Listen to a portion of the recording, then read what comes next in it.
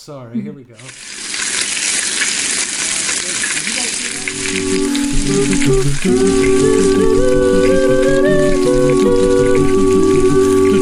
You're listening to the Vocal Fry Podcast, your weekly dash of voice science, pedagogy, and pop culture. Coming to you from your semi-occluded vocal tract. Have you practiced today?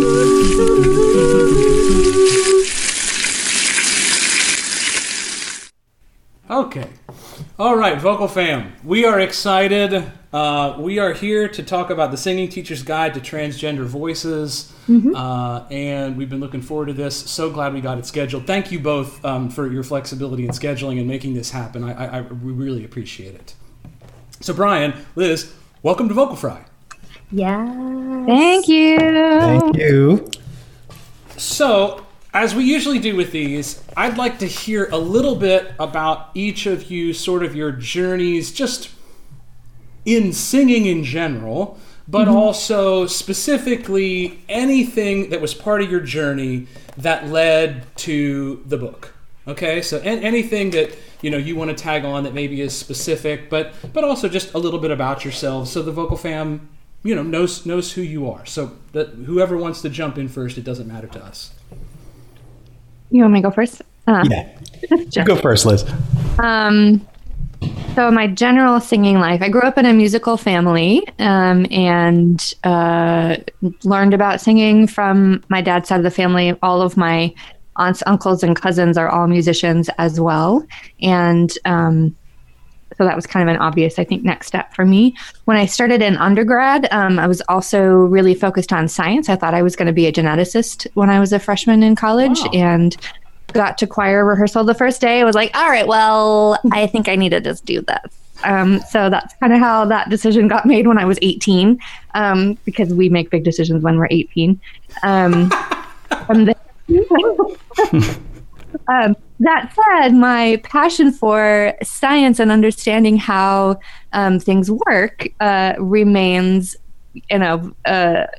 on fire, I suppose. In undergrad, I did my thesis on synesthesia. I got into voice science after undergrad, and in graduate school, focused on voice pedagogy, anat and phys, pathology. I did the vocology thing up in Utah, which was super fun. Yeah. And also kind of parallel track, have been a queer activist since the teenage years. When I was in college, I went to school in a small town in Idaho, and we didn't have a student organization for our LGBT student body at the time. So I made one. And that's kind of one of my other general philosophies of life is like, there seems to be a need here. I will do it, whatever it is. So all of these kind of paths coming together. In 2014, I was teaching at a mom and pop shop here in Chicago. And there was a student who had come who was a trans guy, and he was taking violin lessons. And when he started on hormones, his joints got really stiff, and so he couldn't play very well, but wanted to continue his musical journey. And the guy at the counter, who happens to be my husband now, was like, I think you should try voice lessons with this nerdy person up in here.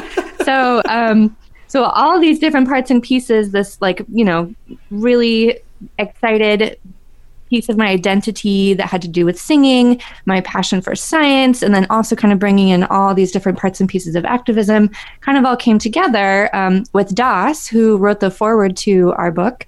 And Das happens to be an author and a professor and a gender expert. And so Das took the time to literally hold my hand through understanding what gender is as we worked together.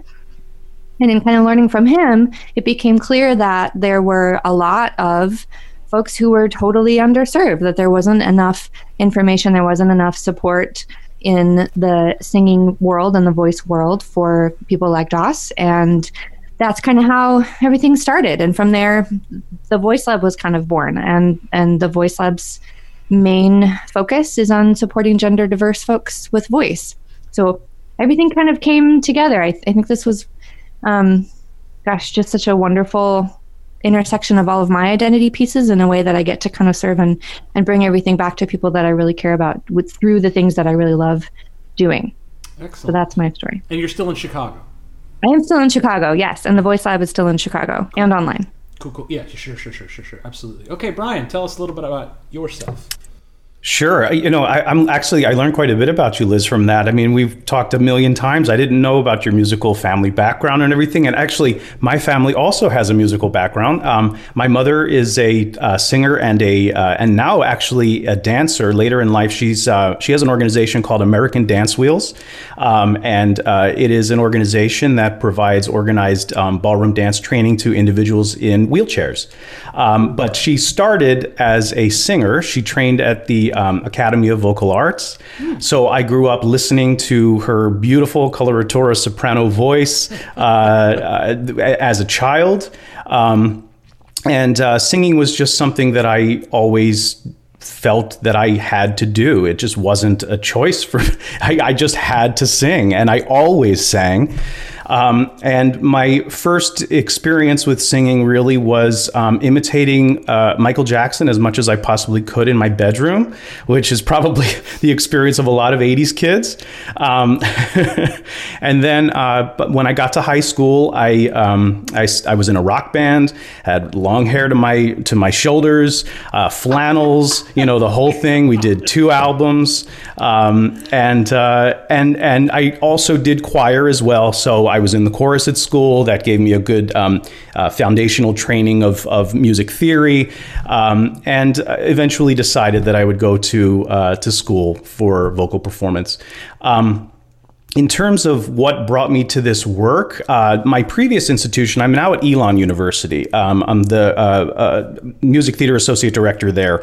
But my previous institution, University of the Arts, we had auditions one year, and there was a large handful of trans applicants this particular year. This was about 2011, maybe 2012. And I was the voice coordinator for the program. And the head of the music theater program came to me and said, should these students matriculate, should they come to University of the Arts, how does the voice training change for these students? And I thought about it, and I didn't know the answer to that question. And it was very frustrating. As a college professor, my job is to service students who come through my door. And so I asked him if I could get back to him. I did a little bit of research and found that there just wasn't a tremendous amount of material out there to satisfy my need to know how to service this population of student. So I applied for a research grant through the university, which I received. I began a 6-month study with trans singers, just kind of dipping my toe in the water, kind of figuring out, what is different? What are the needs of this student population? And then my work kind of through a mutual friend kind of navigated me to Liz. We ended up talking on the phone. We found that we were working towards some of the same goals, and we decided to begin collaborating, which ultimately came to about 4 years of research and conversations and work and all kinds of, all that good stuff. And then the publication of The Singing Teacher's Guide to Transgender Voices. Awesome.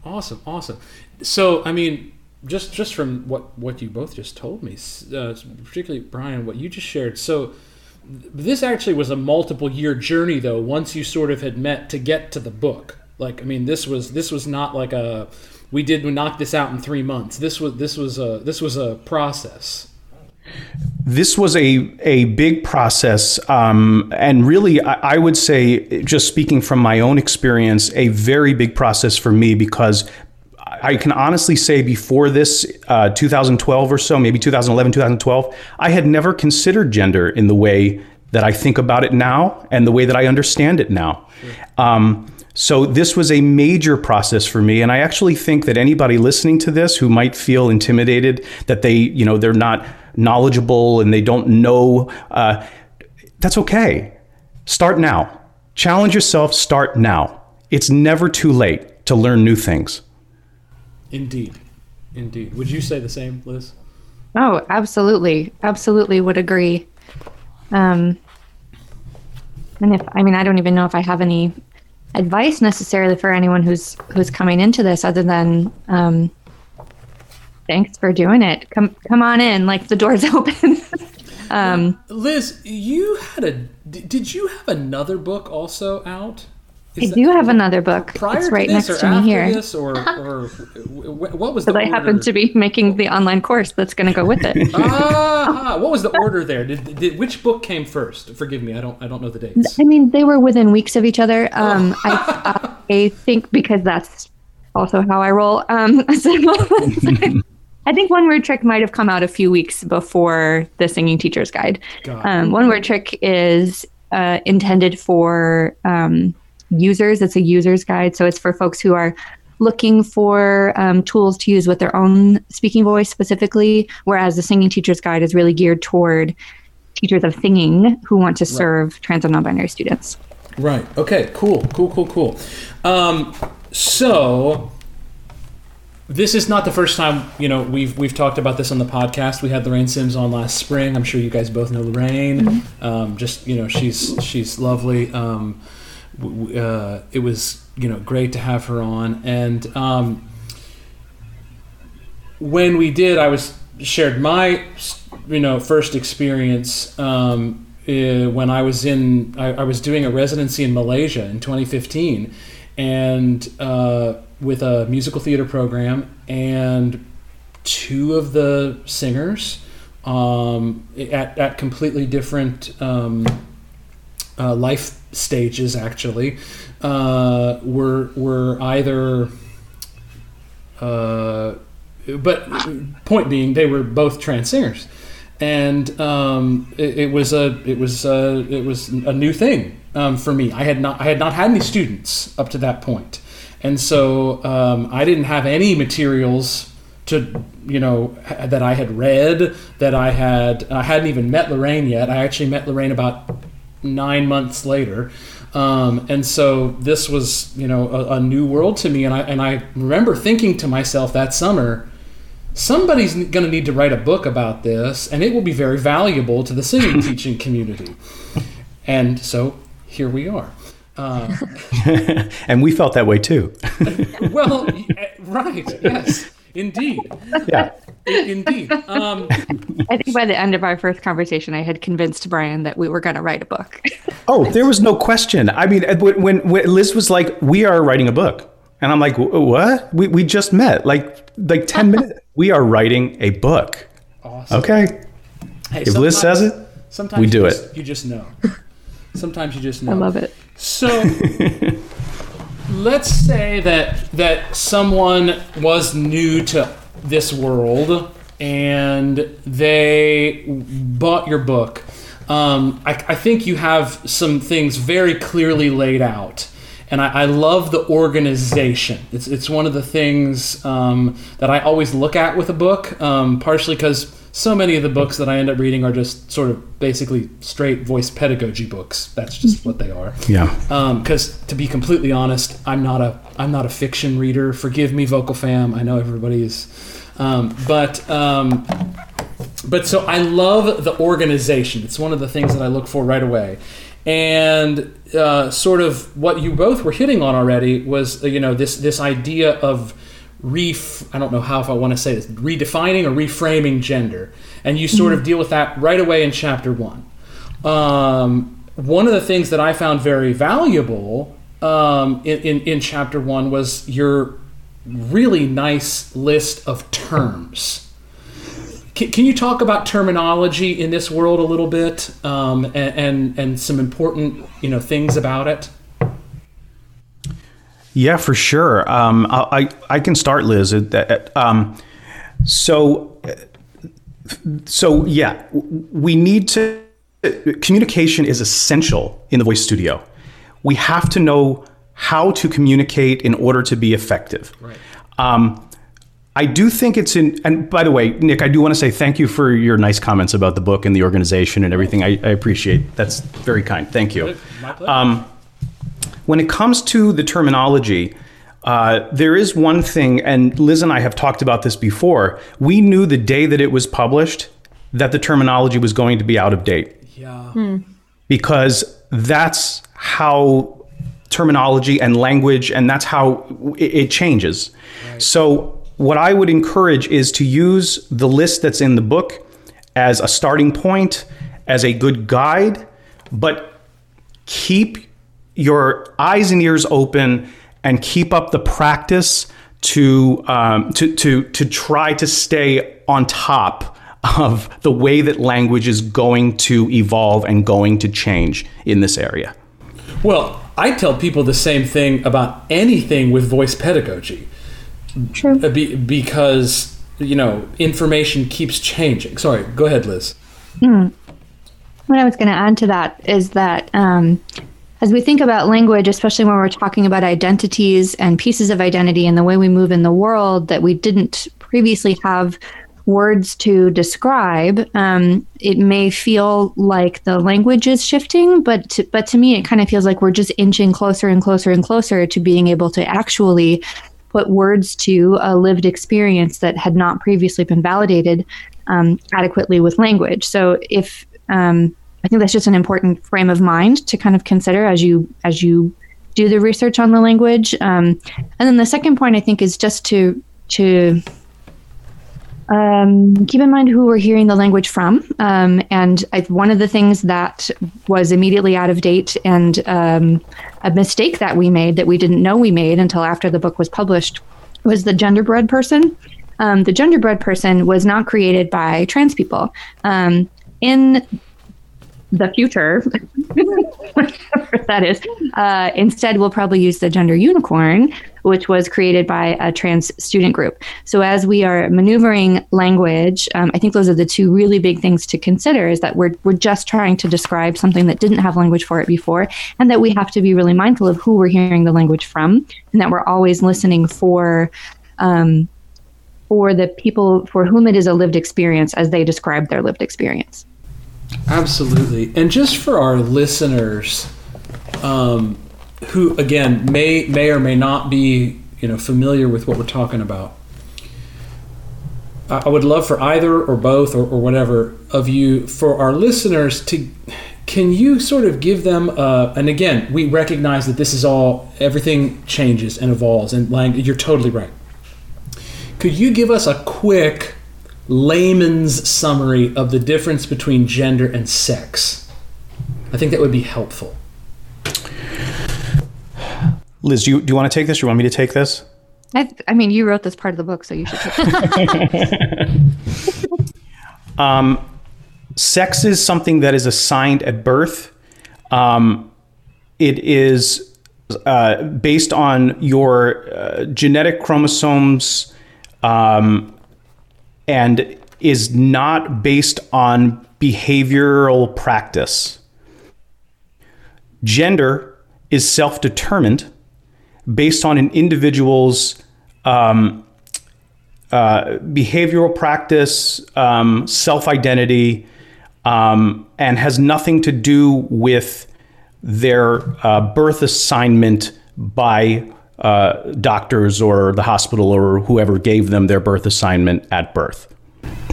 And so because I hear these terms, so are we currently using the terms AMAB and AFAB? Is that a term that's okay to use right now? Is that not okay? Where are we with that? So I think of those terms in reference to hormonal environments and histories, because that's really what we're describing. I don't think that someone, like, I've never heard a trans person refer to themselves as AMAB or AFAB. Okay. A term that I think, again, will go in the future is coercively assigned to kind of bring in intersex identities as well as binary trans and cis identities. So when we talk about assigned female and assigned male, like Brian was saying, it has to do with genetic environments, primary and secondary sex characteristics, and all of those things that a doctor is going to use to give somebody a letter on their birth certificate, whether they have a say in it or not. And they don't, right? Because they're infants. So that, I think, is one of the crucial points of sex, is that it is assigned by someone else to a person who has no self-concept yet. Gender is a series of behaviors, mannerisms, expectations, ways that we express gender on the outside that are constructed by society. And society has rules about how genders should show up, and gender can also be assigned. We assign gender usually when we assign sex. As a new parent, I have a 1-year-old, and I see this all the time, and I rarely, if ever, mostly never, use pronouns for my kid when I post on social media and talk about Robin, because I'm not interested in anybody assigning gender to my kid who has no concept of gender. So when we talk about the difference between those two things, one of them I think is medical, one of them is social for sure.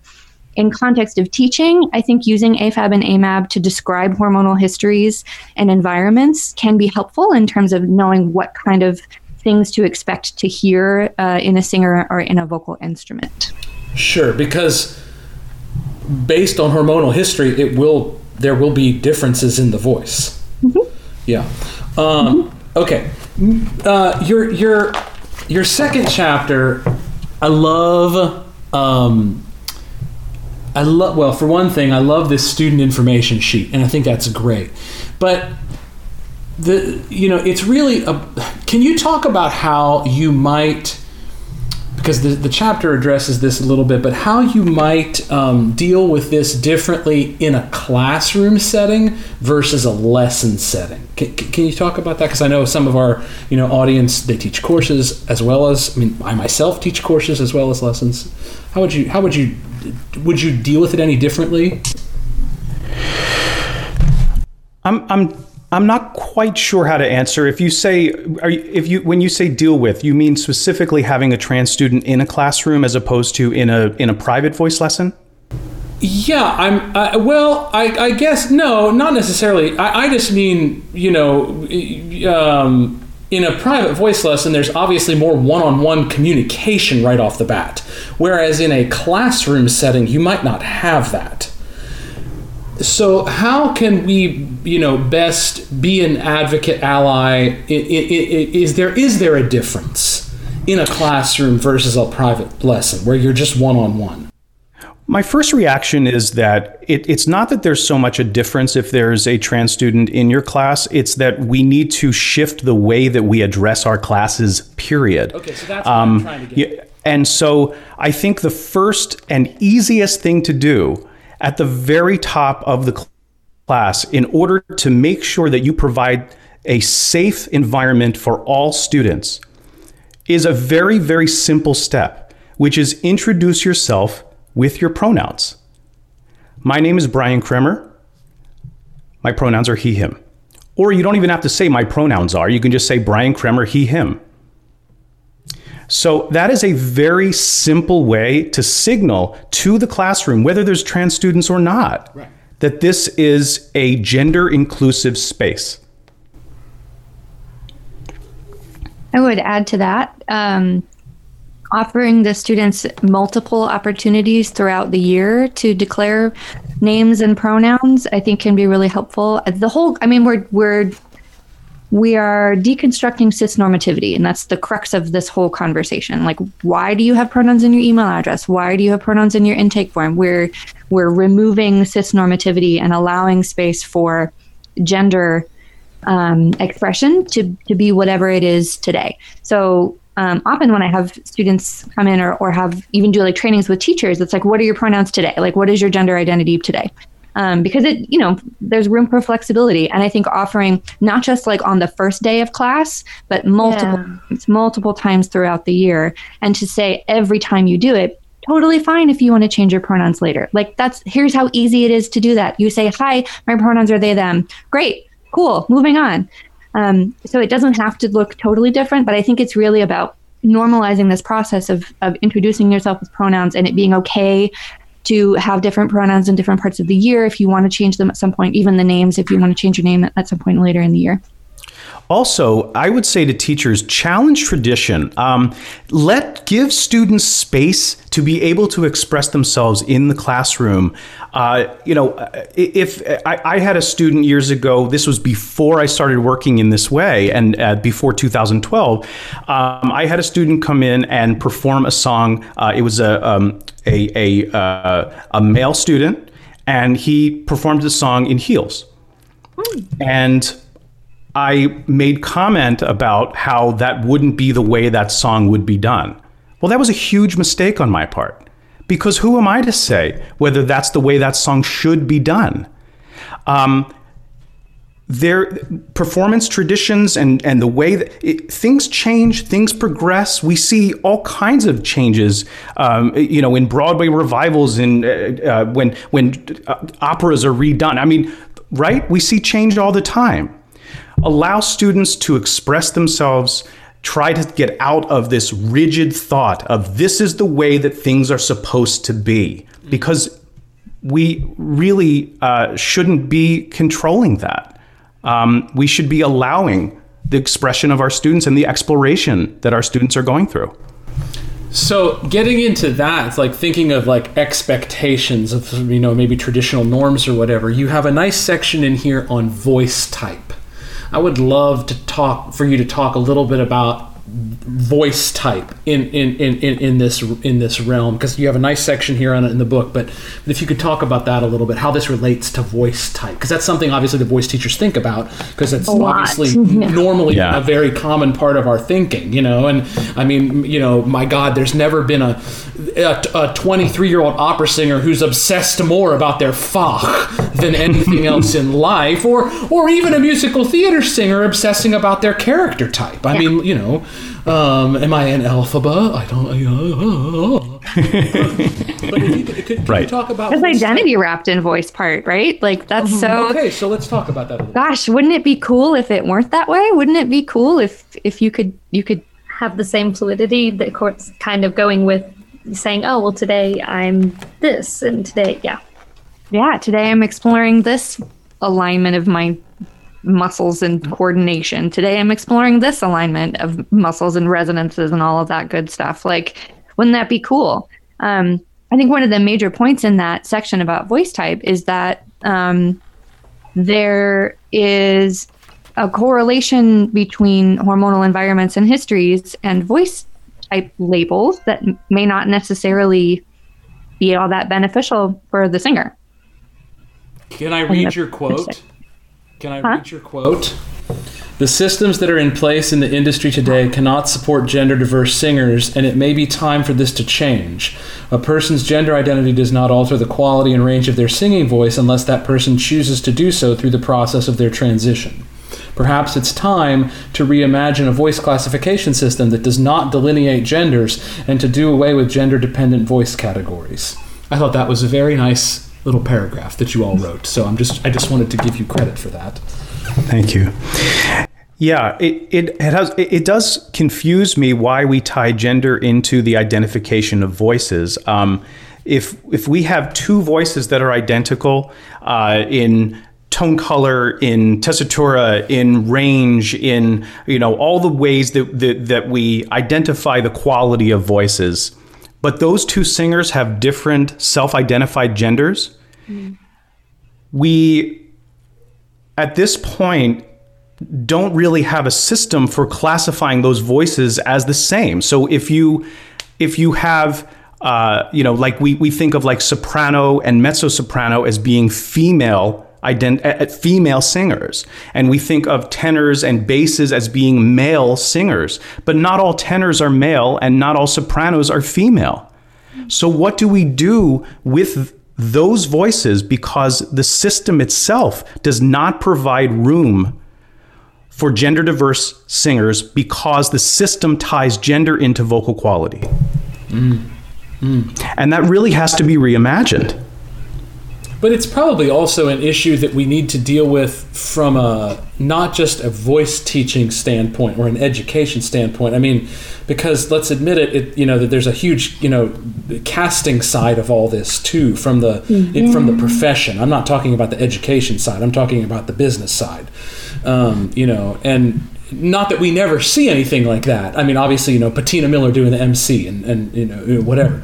But I think that there are still, unfortunately or whatever,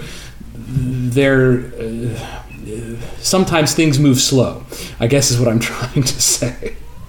Things always move slow, but it takes people to stay dedicated to make change in anything. Yeah. And you have to be willing to put the work in and call out the injustices. And when you see something wrong, say that it's wrong. And, have the energy to care enough about people who need you to care. Yeah, that's right. That's I great. I think as educators, part of our job is to offer what we know and then ask how we can support. So if someone is interested in going into an audition for something, I think the first question is, what is your ideal outcome from this audition? The ideal outcome is that you dress and you go and you sing and then you did it. Amazing. That's great. If your ideal outcome is to be cast in a particular role, okay, here's what I think is going to happen. And then we ask about coping mechanisms and what we can do to support. So if you go to this audition and you get misgendered, what coping mechanisms do you already have? How can I support you with that? If you go to this audition and somebody comments on the way you dress or the choice of piece that you've brought or something, what do you already know to do to care for yourself in that moment? How can I support you? I think that's a huge piece of our responsibility. I think the other piece of our responsibility is to understand what we are willing to do in order to support our students. If there is risk of job security over something like juries, if we have a student who, decides to undergo some kind of transition during the school year and wants to do something different with their voice, and it impacts their ability to execute those new techniques at a high level, if that puts us at risk professionally, then I think that that's a risk that we have to acknowledge that we're taking in order to give that person a voice and give them an opportunity and a support system to discover something new.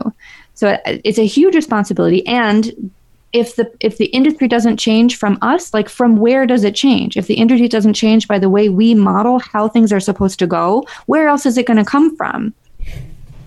Absolutely. I mean, that's the crazy thing, right? We often think of like the industry as like the industry is made up of people. We make the change. Well, no, I'm just kidding. That all depends. Never mind.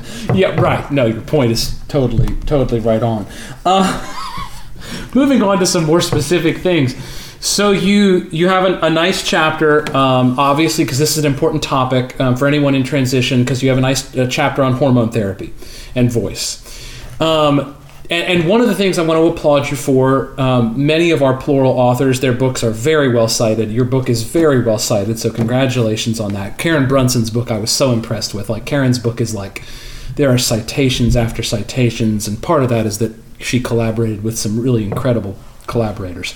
But your book is very well cited. Was there a, particularly, I guess, for the hormone therapy chapter, because we're talking about medicine, did you do any consult talks with doctors, with medical professionals? Was there any of that, or was it really just based on things you read? I'm just curious.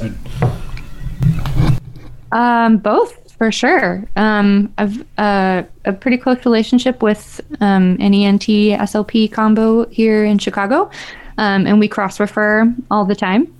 So we talked together a lot. There's another doctor here in Chicago who works a lot with trans adolescents, and I learned quite a bit from him about hormones and bodies and kind of what happens with them. Other than that, I mean, at the time, there wasn't, thankfully now there's so much more research about specifically testosterone, HRT, and voice, and what that process looks like that wasn't available at the time for us to draw from. But yeah, I think, gosh, it's always such a striving to kind of get information from as many resources as possible, especially people. And I think most especially people for whom it is a lived experience. So even with all the research, the most important element, I think, of all of that was like all of the students who were so generous in talking with me about their experiences and what it was like for them, and allowing me to kind of take some of that information and organize it in a way that we could speak to other voice teachers about it. Yeah, Liz, I completely agree. I mean, I think that the most valuable thing for me with regards to this was the generosity of students being willing to talk about their experience, and being able to work with voices who trusted me enough to be able to help them kind of navigate whatever vocal transition they're going through at that time. So I completely agree, Liz, with that. There's also I think that if a singing teacher thinks about dealing with a transgender student, hormone therapy might come to mind. But there's in your respiration chapter, you have sections on waist trainers, chest binders, totally wrong word. And there are things in there that I don't think a lot of voice teachers who haven't worked with a singer would even think of. And it's and I love that you tied it right into the singing, right into respiration. Are there other things? I mean, I just named a couple right there, but what do you think are things from a technique standpoint, are things that the voice teaching community that you have in the book that they might not think of right away, that they really need to be aware of? Trauma. Say that one more time. I'm sorry. I missed it. Trauma. Oh, trauma. Sorry, I just didn't hear the word. My fault. Informed care, I think, is a really important piece of that. Kelly talks about this in the chapter about psychological perspectives, that trans people endure a lot of trauma, and that can show up, as we know, in the body, in the mind, in the voice, and understanding how to navigate someone through, or I guess walk with someone through a stress response is huge, and giving agency in that experience, I think is huge. So not even just from like the it shows up in technique, right? Of course. And we get blocked sometimes in our technique when we're navigating active stress responses in a lesson. And I think that's maybe an element that is less convenient to talk about because it's not as concrete, or it could be more concrete, I guess, maybe. Yeah. I think it's really important to not make assumptions about our students based on the way that they choose to present their gender or the way that you perceive their gender. It may not be the way that you think their voice should be, or the way that they want their voice to be. I think that it's very important to talk to your students about their desired outcomes for their voice training. And also, a lot of times as teachers, we think that like we're driving the car, right? Like we're in charge. In this instance in particular, I think it's very important to let the student drive the car in a lot of this. Let them breach the topic with you if they want to. They may not want to talk about their gender identity with you, and that is their privilege and their right to not talk about it with you. They may not want you to touch them, or so it's very important, and this goes with what Liz is saying about trauma and beyond. It's very important to allow students to have control in the voice lessons regarding their own experience with vocal training. I think you hit on something really important right there in the very first part of what you're saying. I mean, obviously, communication is critical, but that's true in any voice lesson. But the importance of knowing what does your student want to sound like. But it's like a thing that I think all of us in the voice teaching community need to consider for all of our students. And I think this is probably worst in classical singing, where we have like these pre-established norms of this is what a lyric coloratura sounds like. And okay, I mean, if they're going to sing that repertoire, there's certain notes that they have to sing because they're just, if you can't sing the notes, then the notes aren't the notes. But I think a dialogue between our students of like, what do you want to sound like? Because I tell my PED students this all the time. You could be asking your student to make a good sound, trying to get them to make the sound that you want them to make. But if they don't want to make that sound, you're both just going to beat your head against a wall. Amen. Yeah. Mm-hmm. And it's had asked me, if someone had phrased to me, what does vocal euphoria feel like? What would gender euphoria in your voice feel like? I think my grad school experience would have been a lot different. Right. And I think, so many of us who grew up in a world where it was rather restrictive about what you had to, well, and I remember, it's the trauma thing. I mean, I remember, and again, I'm not trying to equate my own stuff to anybody else's. I think we all walk our own path. I think we all have our own journey and we all do our own things. But I have my own stuff with when I struggled, the vocal fam knows this, with obesity for many, many years and was told I was just too fat to sing Ferrando or Rodolfo. And, so, I mean, I remember the general director of the Santa Fe Opera looking at me the first day I arrived for my second apprentice summer going, "You've gained weight. You should lose that." So I mean, and we all because there were like these established norms of, for so much of the artistic profession and so much of the singing world. And so let's also consider just how vulnerable singing is at all. Mm-hmm.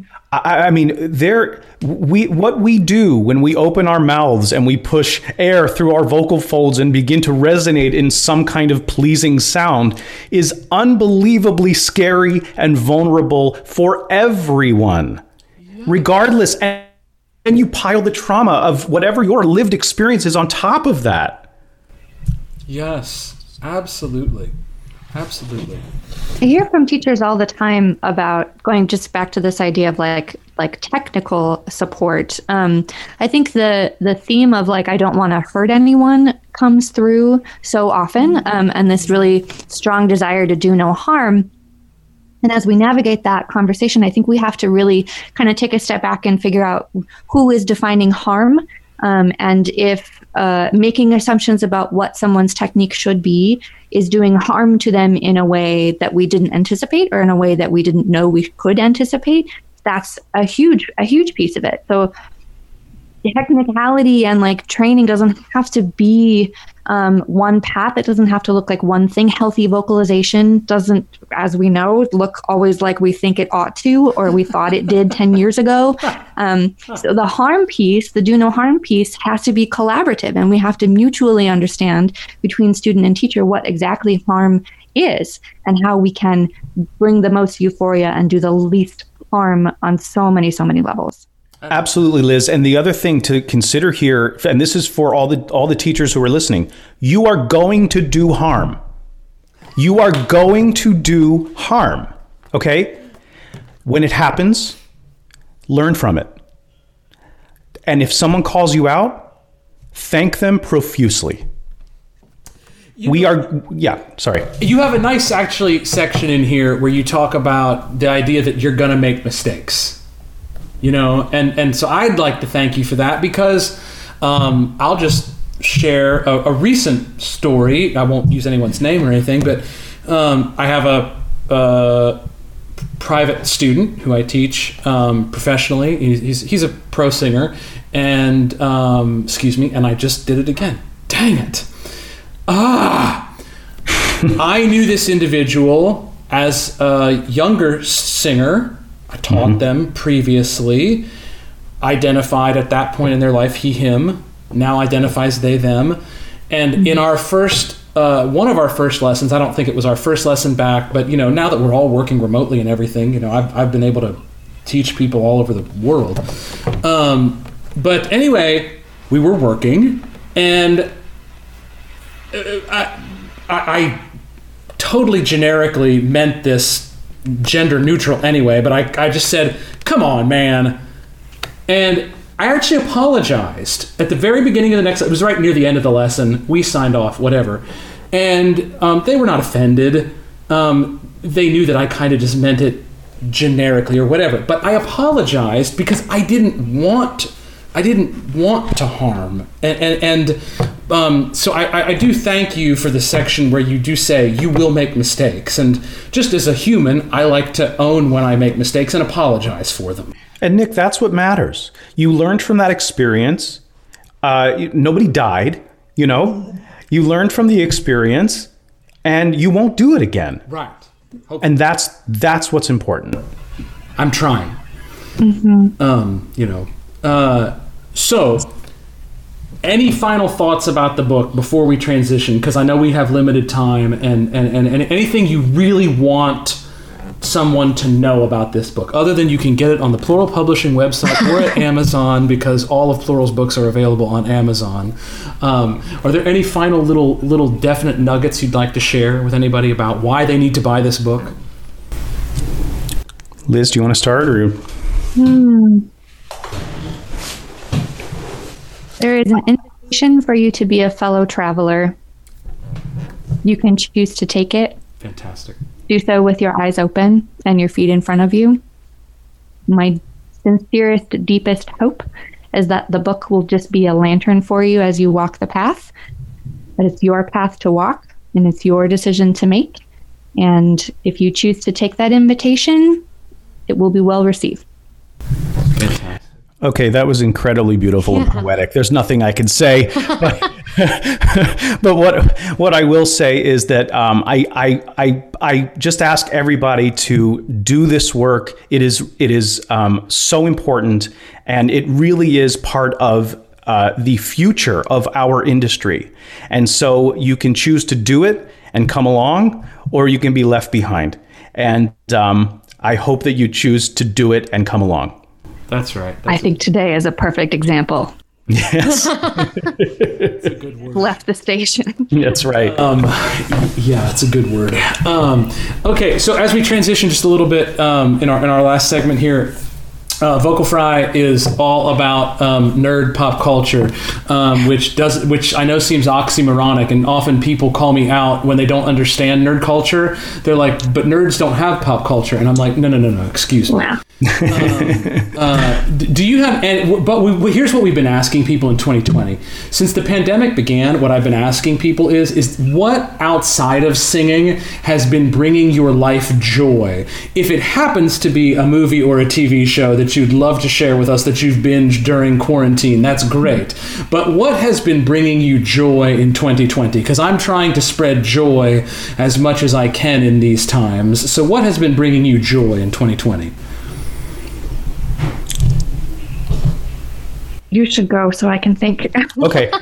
I actually know the answer to this, and it's not. I don't know whether it fits into this, but when quarantine started, I found myself like just sitting around a lot and feeling very lazy and eating a lot, and I needed to move. Okay, I needed to move my body, so I did what I literally never thought I would do, which was I bought a Peloton.